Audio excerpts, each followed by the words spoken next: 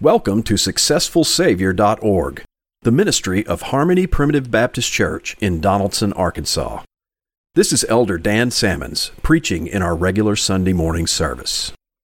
I've had thought on my mind, and some of it is a little bit kind of leftover things from last week's sermon that I didn't get to. Occasionally, ministers prepare for sermons and they come into the pulpit with way more material than they could possibly handle. And I think it's maybe common for ministers to be afraid that they're not going to have enough to fill up an appropriate amount of time. But as often as not, I think a lot of our ministers tend to err on the side of maybe going a little too long and speaking too long on something, maybe having too much to say. And I think it was Mark Twain who said, "If I'd had more time, I'd have written you a shorter letter." So there's something to be said in terms of the preparation for something. It's easy to do this thing that in business we refer to as show up and throw up. You just show up and you just start talking and talking and talking. You haven't organized your thoughts, and you can spend an hour, 2 hours just doing that. But generally the audience kind of checks out after a little while, and it's not as profitable as if you had spent a little time saying what's really important for us to say and focus on that. So hopefully in the course of last Sunday's sermon, I did some editing on the fly here. I called an audible and cut a lot of my material out of the sermon and just stuck with things that were more immediate and profitable. But I was left with these leftovers, and I'm prone to getting onto my family for not eating the leftovers that get stuck in our refrigerator. So in keeping with that admonition, I'm going to try to use my leftovers here and give you something important. But it is a little bit of a separate thought. I'm going to set this thought before your minds. Do you believe you are preserved in Christ? Is that something you affirm? I think a lot of people have different interpretations of what is meant by preserved. And let me explain what I mean by it. When we talk about the preservation of the saints, what I mean by that and what I believe the Bible teaches is that what Jesus Christ did is utterly effectual. It cannot be overturned. It is an unassailable work that no matter what else happens in this world, no matter what you may do, no matter what someone else may do, no matter what kind of false ideas you might get introduced to, if Jesus Christ is your intercessor, He's standing there on your behalf before God and saying, "That's one of my sheep. My righteousness is now His righteousness." You cannot be anything other than preserved by His perfect work. Amen. We believe that. That's one of the fundamentals that our church stands on, is the idea that we are made righteous by the righteousness of Christ. It's the imputed righteousness of Christ that makes you stand holy before God. It is not your personal performance in righteousness, right? Any religious movement that says your personal performance in righteousness is what makes you righteous before God, and that's what preserves you, is doing one of two things. They're either saying that you're perfect, which is clearly not true, or they're saying, well, God accepts something less than perfection, right? What Jesus did was He came and made it so that you could be imperfect, and God will just say, well, we'll just kind of overlook it. If you do that, then God's not holy, right? He's moving the goalposts. Well, if that's the case, if God can move the standard and say you don't have to be holy, then why do we have to do any of this stuff anyway, right? If God can accept imperfection, then there's no need for any of this that we talk about in the intercession of Christ. We should believe, and the Bible teaches, that we are preserved in Christ. What Christ did is all you need, such that you're regarded as holy before God. That's all there is to it. As I started thinking about this idea, I thought about how we're referred to as hard shalls. And as I was looking through my Bible, I turned to Psalm 37. And I want to look at Psalm 37 today. I have referred to this in my Bible, I've kind of got it penciled in there, as the hard shall psalm. I mean, if you're a hard shall, you hammer down on all the things the Bible says about what God shall do, and you say, we have to believe those things. Those are the promises of God. If you believe those promises of God, well, Psalm 37 ought to be very much resonant with your heart in that matter. I believe it uses the term shall 35 times in this psalm. So, we talk about the 3 shalls of Matthew 1:21, and that gets preached a lot among the old Baptists. But here's a psalm that's got 35 of them. And we have to accept them and believe that they're true. But the thought that came to my mind, in keeping with this idea about our preservation, was this: one cannot be a hard shall without preservation. If these shalls that God is going to do for His people are out there, they are of no benefit whatsoever if you're not preserved unto being a beneficiary of those works. You see what I'm saying? So hard shallism is inherently tied to the idea of the preservation of God's people, right? You can't separate the two. The moment you are a hard shall, and you believe those things shall come to pass, it's evident that you also believe you're preserved by the work of God. There's just no two ways around that. Now let's look at Psalm 37, because I think there's a lot in here that's relevant to our day. People say the Bible, well, it talks about this, how things were in ancient Near East, Jewish society several thousand years ago, and it's not really relevant to modern people. Well, this is David. This is a psalm of David. And I'm telling you, the circumstances he found himself in are so similar to the way we see the world around us today. Now, there are differences. He was a Jewish king, and he had a palace and all these sorts of things. He had a different role and whatnot. But there's things about the Psalms that David wrote that they're in samples to us, and they teach us something about how we see the world around us. And though David was a king, and we're not kings of our day and age, we still see parallels between the way David saw the world and our world today. Look at this. Fret not thyself because of evildoers, neither be thou envious against the workers of iniquity. Now look, I'm telling you, if you had to apply that, we're going to end all fretting over the working of evildoers in this world. We're just going to shut it down. Social media would pretty much evaporate. Because probably like 50 to 75% of it is people griping about what they perceive to be the evildoers of this world out there, no matter what side they're on, right? The people who hate what you believe think you're an evildoer, and they're complaining about it. And the people of God who see evil things being done, they're out there complaining about it. Fretting about it, right? They're fretting about it. Well, this says fret not about those things, right? People get stirred up on this. They get stirred up on current events. I do too. I get just as stirred up about it as anybody. So I get it. So it's kind of convicting when I looked at it, and in the Bible it says don't fret about this. Am I a non-fretter? Are you a non-fretter? I'm a fretter as often as not. Fret not thyself because of evildoers, neither be thou envious against the workers of iniquity. Well, they all just seem to get ahead. The evil people are all getting ahead, and God's people are suffering down here. Isn't it awful? It just seems like the evil people get away with everything, and fret not about it. It's what the Word of God says. And why is it? For they shall soon be cut down like grass and wither as the green herb. God is going to call all these things into judgment at some point. That's why you're not to fret about it.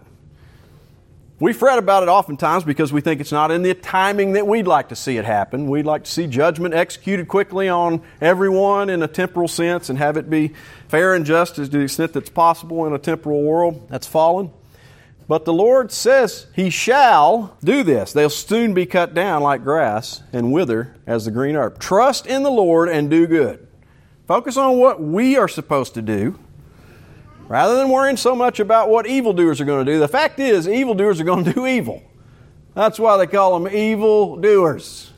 It shouldn't come as a surprise, and the Bible abundantly attests to this. What we should be doing is trusting the Lord and doing good. So shalt thou dwell in the land, and verily thou shalt be fed. I had a conversation with Brother Randy the other day. He was like, man, tough times could be coming. Sometimes you wonder, well, is the Lord going to feed us? And then you look in the Bible and you see verses like this and you say, yeah, the Lord's going to feed us. We have to trust in this. I think where many of us struggle is, in some respects, in American society, we could be said to be fat, dumb, and happy. And we've been fed so liberally in so many ways that we don't even really know what hunger is, honestly. We're concerned about, is God going to feed us with the things that I want to eat?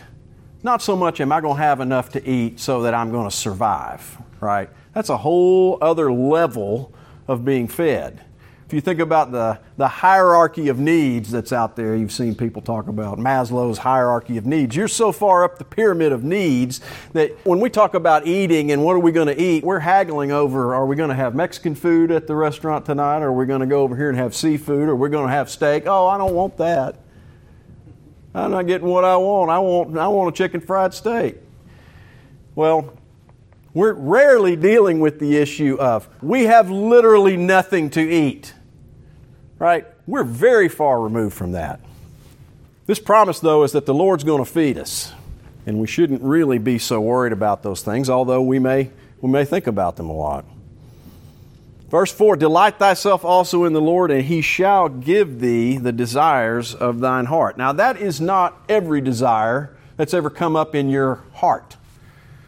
He'll give you the desires of your spiritual heart. He will give you the spiritual desires that you have that are needful to you, but not every single thing you've ever thought you wanted. We all have a lot of carnal desires. We still maintain a carnal heart, if you will, a carnal mind that fills us with all kinds of desires for things that are not really needful or profitable or helpful. And it's not saying it's going to deliver on all those desires. It's talking about the spiritual needs you have. Verse 5, commit thy way unto the Lord, trust also in Him, and He shall bring it to pass. God's going to give you the spiritual sustenance you need, and He's going to feed you. Verse 6, and He shall bring forth thy righteousness as the light, and thy judgment as the noonday. Rest in the Lord, and wait patiently for Him. Fret not thyself because of him who prospereth in his way, because of the man who bringeth wicked devices to pass. I mean, there you go. That's 50% of social media right there, is fretting about wicked men bringing evil things to pass and profiting from it. And all of us complaining about it, right? Fretting about it. It's been there since the beginning. It's inevitable in a wicked world that has wicked people calling the shots. It's just absolutely inevitable. We shouldn't be surprised by it, but we are. We're outraged by it. And we probably spend too much time worrying about it instead of resting in the Lord. What's your inclination when you hear something? I don't know who you regard in your mind as this is really the person who is the epitome of evil in this world right now. I could probably name a few people and I'd see some heads nodding, but I'm going to resist that temptation. Some of you know what I'm talking about, and you hear anything said about this person, yeah, that's just evil, it's going to be bad. What's your tendency? To get stirred up over the mention of what one of those people is doing, or to rest in the Lord? I mean, if I'm just left at a default thing, your minister's not standing there in front of you watching your reactions to what's going on in the news, and what am I going to see, right? Am I going to see you fussing and fretting about it? Or am I going to see you saying, man, I'm going to rest in the Lord. I see what this person's doing. I'm just going to rest in the Lord. Well, I know the answer to that because I know it in my own heart. I know what the default setting is. And this is why the Bible regularly admonishes us about these things. Your default setting, your carnal mind that snaps back and frets about things, is not the way we are to react. And the spiritual reaction is to step back and say, I see this. By the way, my Lord told me about this. The Lord told me this is how it's going to be. I'm going to rest in the Lord. See what I'm saying? You're going to have to apply the spiritual mind to the things you encounter in this world if you're going to have that reaction, because it will not well up from you as a matter of nature. Your natural mind, which is usually the first thing to react, is usually going to be the one that frets and not the one that rests.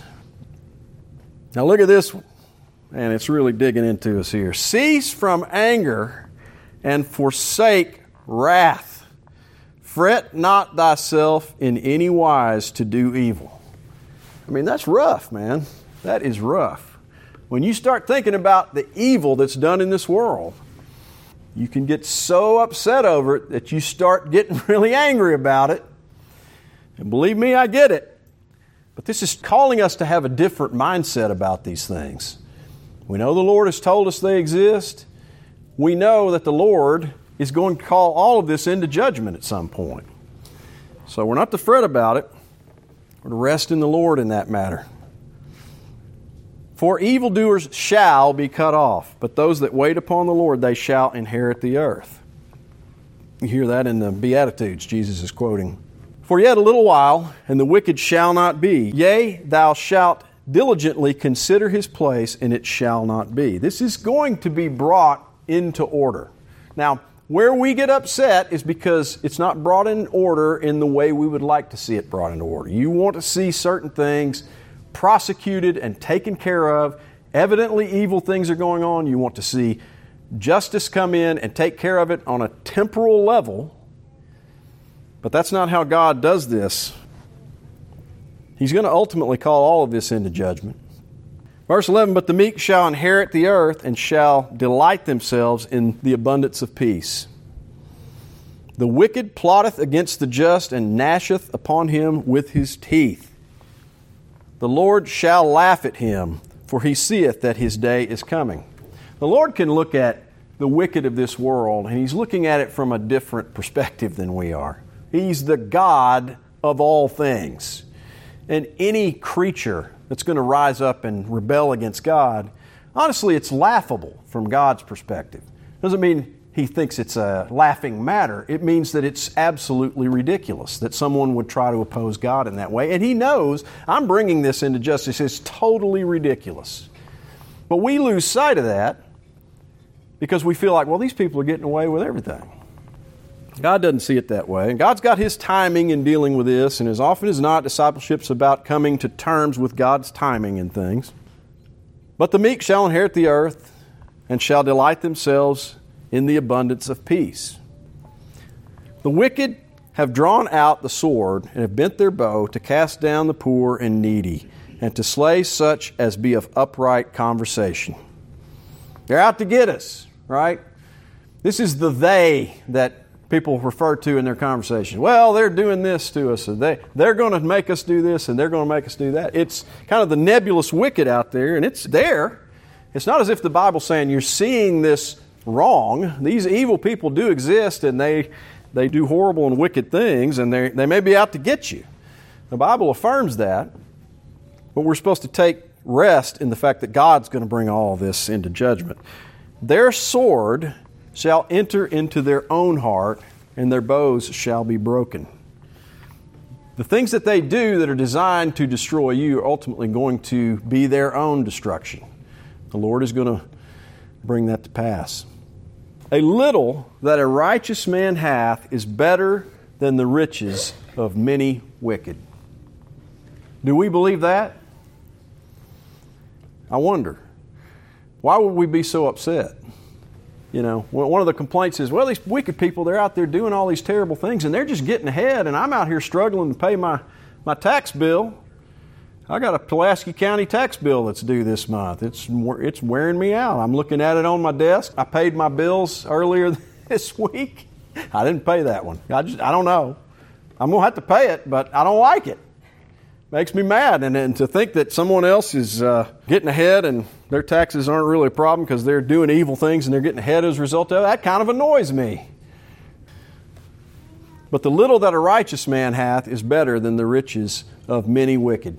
You know, I could get upset over the fact that there's some wicked person in Little Rock who's making millions and millions of dollars. He doesn't think twice about paying his taxes. It's just no big deal to him. But the moment I do that, what I'm really doing is I'm saying I don't really believe that the little that I have as one of God's children is more or better than the riches he has. I'm expressing some measure of jealousy over the fact that he is more affluent, more capable, has the nicer things, the better privileges. He's really getting ahead in life. If I really believe that the little that I have is better than the riches of many wicked, why would I even care? You see what I'm saying? We're just as prone as anyone else to putting our hearts upon the things of this world that moth and rust destroy. For the arms of the wicked shall be broken, but the Lord upholdeth the righteous. The Lord knoweth the days of the upright, and their inheritance shall be forever. They shall not be ashamed in the evil time, and in the days of famine they shall be satisfied. These are all shalls in the Bible. See what I'm saying? But the wicked shall perish, and the enemies of the Lord shall be as the fat of lambs, and they shall consume into smoke, shall they consume away. The wicked borroweth and payeth not again, but the righteous showeth mercy and giveth. For such as be blessed of him shall inherit the earth, and they that be cursed of him shall be cut off. These are things that are going to come to pass. We may find it unpleasant to see that they're getting ahead in the near term, but that is not how it's going to end for the wicked. This is what is known as, by the way, Psalms 37 is what's referred to as an imprecatory psalm. Some people struggle with the imprecatory psalms. They say, it sounds like God's being mean. You know, He's going to bring these things into punishment. God is love. He should not do that, right? He shouldn't be that way. That seems like that's the mean God of the Old Testament. You see, if God is love and God is holy, and there's evil in the world, there has to be some things that God hates. You follow me? If God is holy and there is evil, God cannot be a lover of evil. You follow me? It's implicit that God hates wickedness, and that's why He's going to bring it into judgment. And those who fall outside of the intercession of Christ are going to be the recipients of that judgment. Verse 23, the steps of a good man are ordered by the Lord, and he delighteth in his way. Though he fall, he shall not be utterly cast down, for the Lord upholdeth him with His hand. He shall not be utterly cast down. You see that? And then this verse, which everyone knows, I have been young, and now am old, yet have I not seen the righteous forsaken, nor his seed begging bread. God's going to feed us. He's going to take care of us. We need to believe that. It's David's testimony. It should be our testimony. It says, He is ever merciful and lendeth, and His seed is blessed. Now, depart from evil and do good, and dwell forevermore.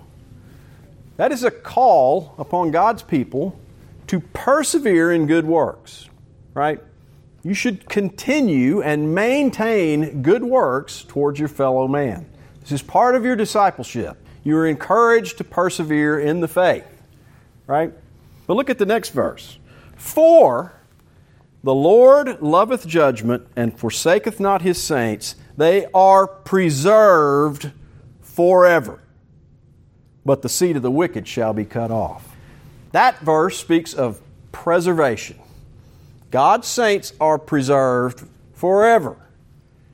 That's Christ's work on your behalf. It's unassailable. It cannot be overturned. And if Christ has preserved you, you are preserved. That's just all there is to it. But look at the relationship between verse 28 and verse 27.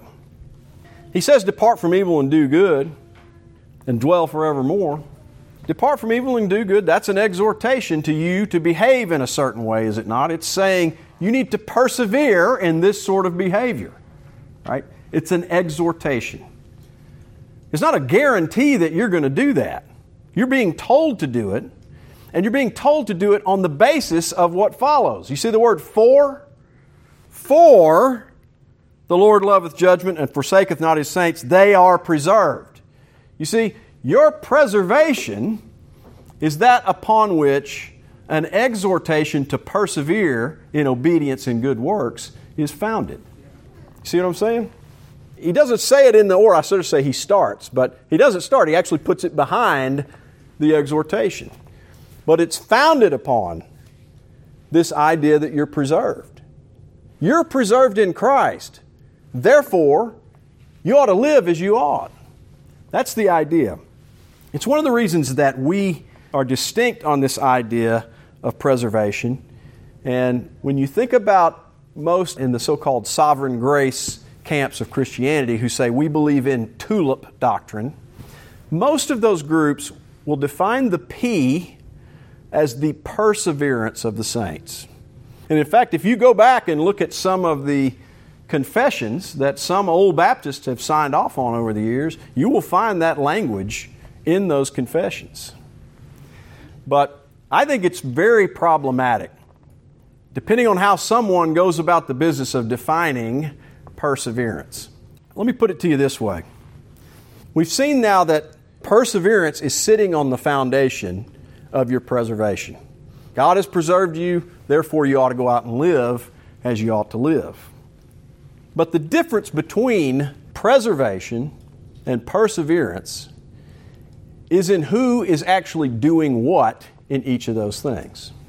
Now, in this preservation that's talked about here, or that we see in the first verse of Jude, which we can turn over and look at that right quick, what we're talking about is a work that God has done. Jude, the servant of Jesus Christ and brother of James, to them that are sanctified by God. Who did the sanctifying? God sanctified them, right? Now, it ain't got anything to do with your personal obedience. This has to do with the work of Christ. This is your eternal or positional sanctification in Christ. To them that are sanctified by God the Father and preserved in Jesus Christ and called. There it is. The reason I think it's important that we define the P in TULIP as preservation is because that is the direct language of the Bible. I could point you to Jude 1:1 and tell you the Bible says you are preserved in Jesus Christ. That is the language of the Bible. It's unassailable. Now, when you start talking about perseverance, that's a whole different matter altogether. You see, this preservation here is something God did. You didn't have anything to do with it. It's the work of Christ, and it preserved you, period, end of story. Now, if I tell you to persevere, I'm calling upon you to do something. You need to persevere, and what if I say, well, you need to persevere in coming to church? Does that require something of you? Are you going to have to make some decisions of your will to say, I'm going to get up, I'm going to get dressed, I'm going to have some breakfast, I'm going to get to church? Or is God going to levitate you into the church building by a monergistic act of God? No. You are called upon to persevere in things like attending the church. But it is by no means certain that you will do that if you don't actually just get up and do it, right? The very fact that perseverance is an exhortation tells you that it's something that you do in discipleship. It is not something that Christ did to populate heaven. You follow me in that?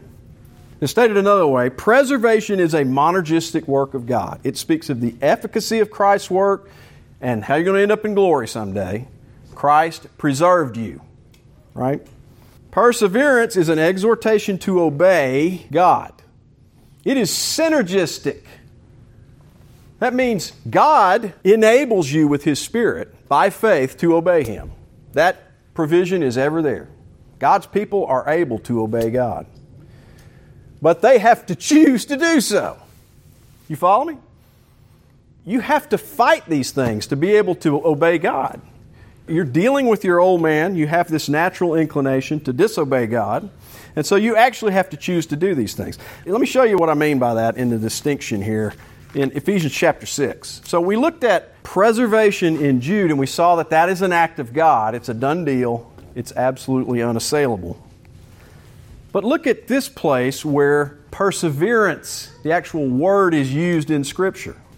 This is talking about the armor of God, right? We all know this passage of Scripture. Verse 17, it says, and take the helmet of salvation and the sword of the Spirit, which is the Word of God, praying always with all prayer and supplication in the Spirit, and watching thereunto with all perseverance and supplication for all saints. Now, is that perseverance right there something you're absolutely guaranteed to do? No. In the way that you are guaranteed to be preserved by the work of Christ? It is not. That's the problem that comes up when people start saying, well, I believe in the perseverance of the saints.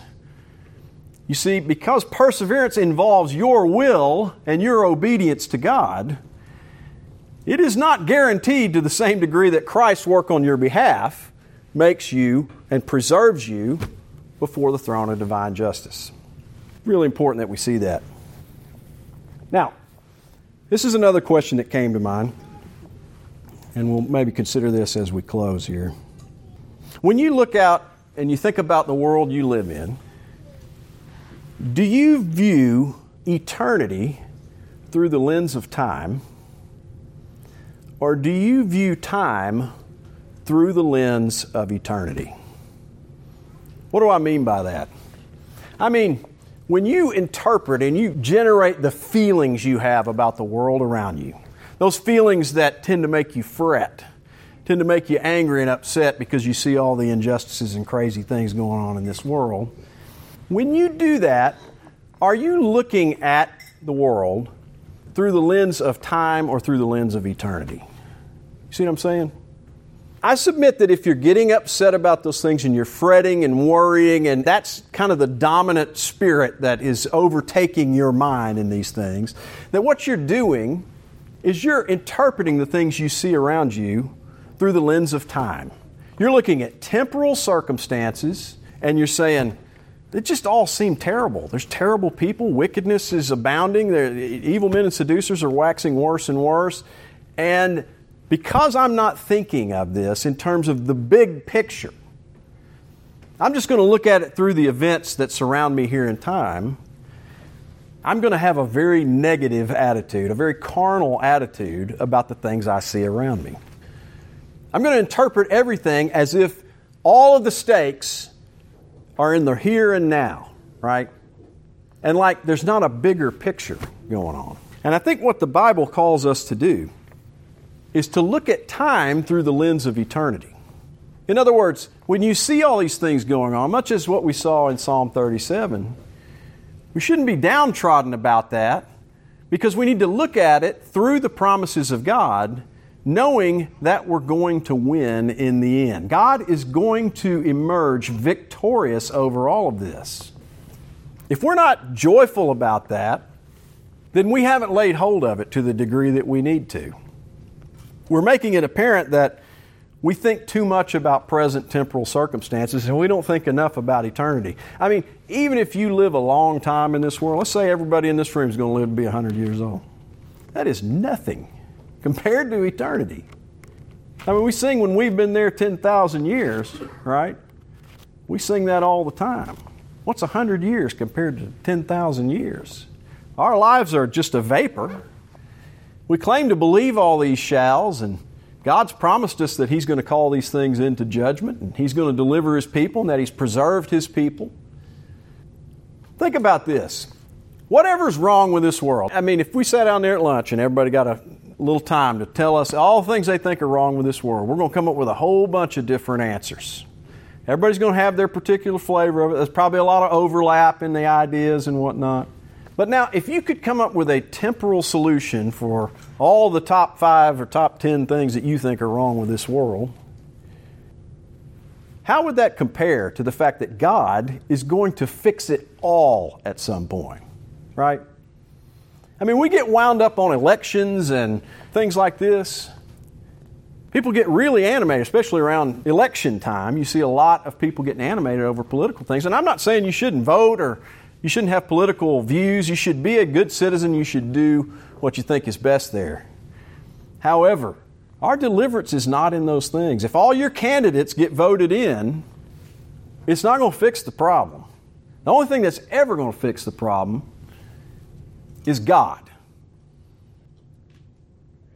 And the only thing that's going to fix your attitude problem is if you stop looking at the world through the lens of time, thinking about all the little temporal fixes that we could do here and there. Well, if we could get this person in the White House and we could get this person in the governor's office and we could have these bills passed and these turned down and we could,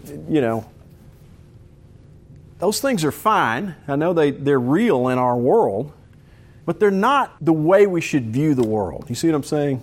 We have to view the world through the promises of God and through the hope we have and knowing full well even the best solution that any of us could come up with to any temporal problems we have, we know that on the backside of it, it's going to be laden with 1,000 other temporal problems that we're going to be upset about once that comes around, right? We know that's the case. But at some point, God's going to bring all this into judgment. God is going to perfectly fix all of this. Perfect justice, perfect rule of God is what we're headed towards. And it's so vastly beyond what we might see as the temporal fixes in this world that we might come up with in our minds for the here and now, that I think if we thought more about where we're headed and what God has done for us, our preservation in Christ, it would help us to deal better with the temporal circumstances we find ourselves in. I know it would me. I bring this up because I find that my mind gets inundated, I guess I would say, by temporal concerns. And one of the things I'm trying to learn along my path of discipleship is that we're not going to fix all those things in time. We do what we can, trust God, obey His Word, try to be a faithful disciple of Christ. But don't be discouraged and don't fret over the temporal circumstances we have. We're standing on the promises of God. We're standing on the shalls, right? The 35 shalls of Psalm 37. And if we're thinking rightly about that, maybe we won't fret as much. Maybe we'll rest in the finished work of Christ. Thank you for listening to SuccessfulSavior.org, the ministry of Harmony Primitive Baptist Church. This has been Elder Dan Salmons preaching in one of our regular meetings. Come and join us as we worship God in the simplicity of Christ every Sunday morning at 416 North Hall Street in Donaldson, Arkansas. At Harmony, we don't have many things you'll find in the popular churches of our day, but we do have a successful Savior. We invite you to come and see.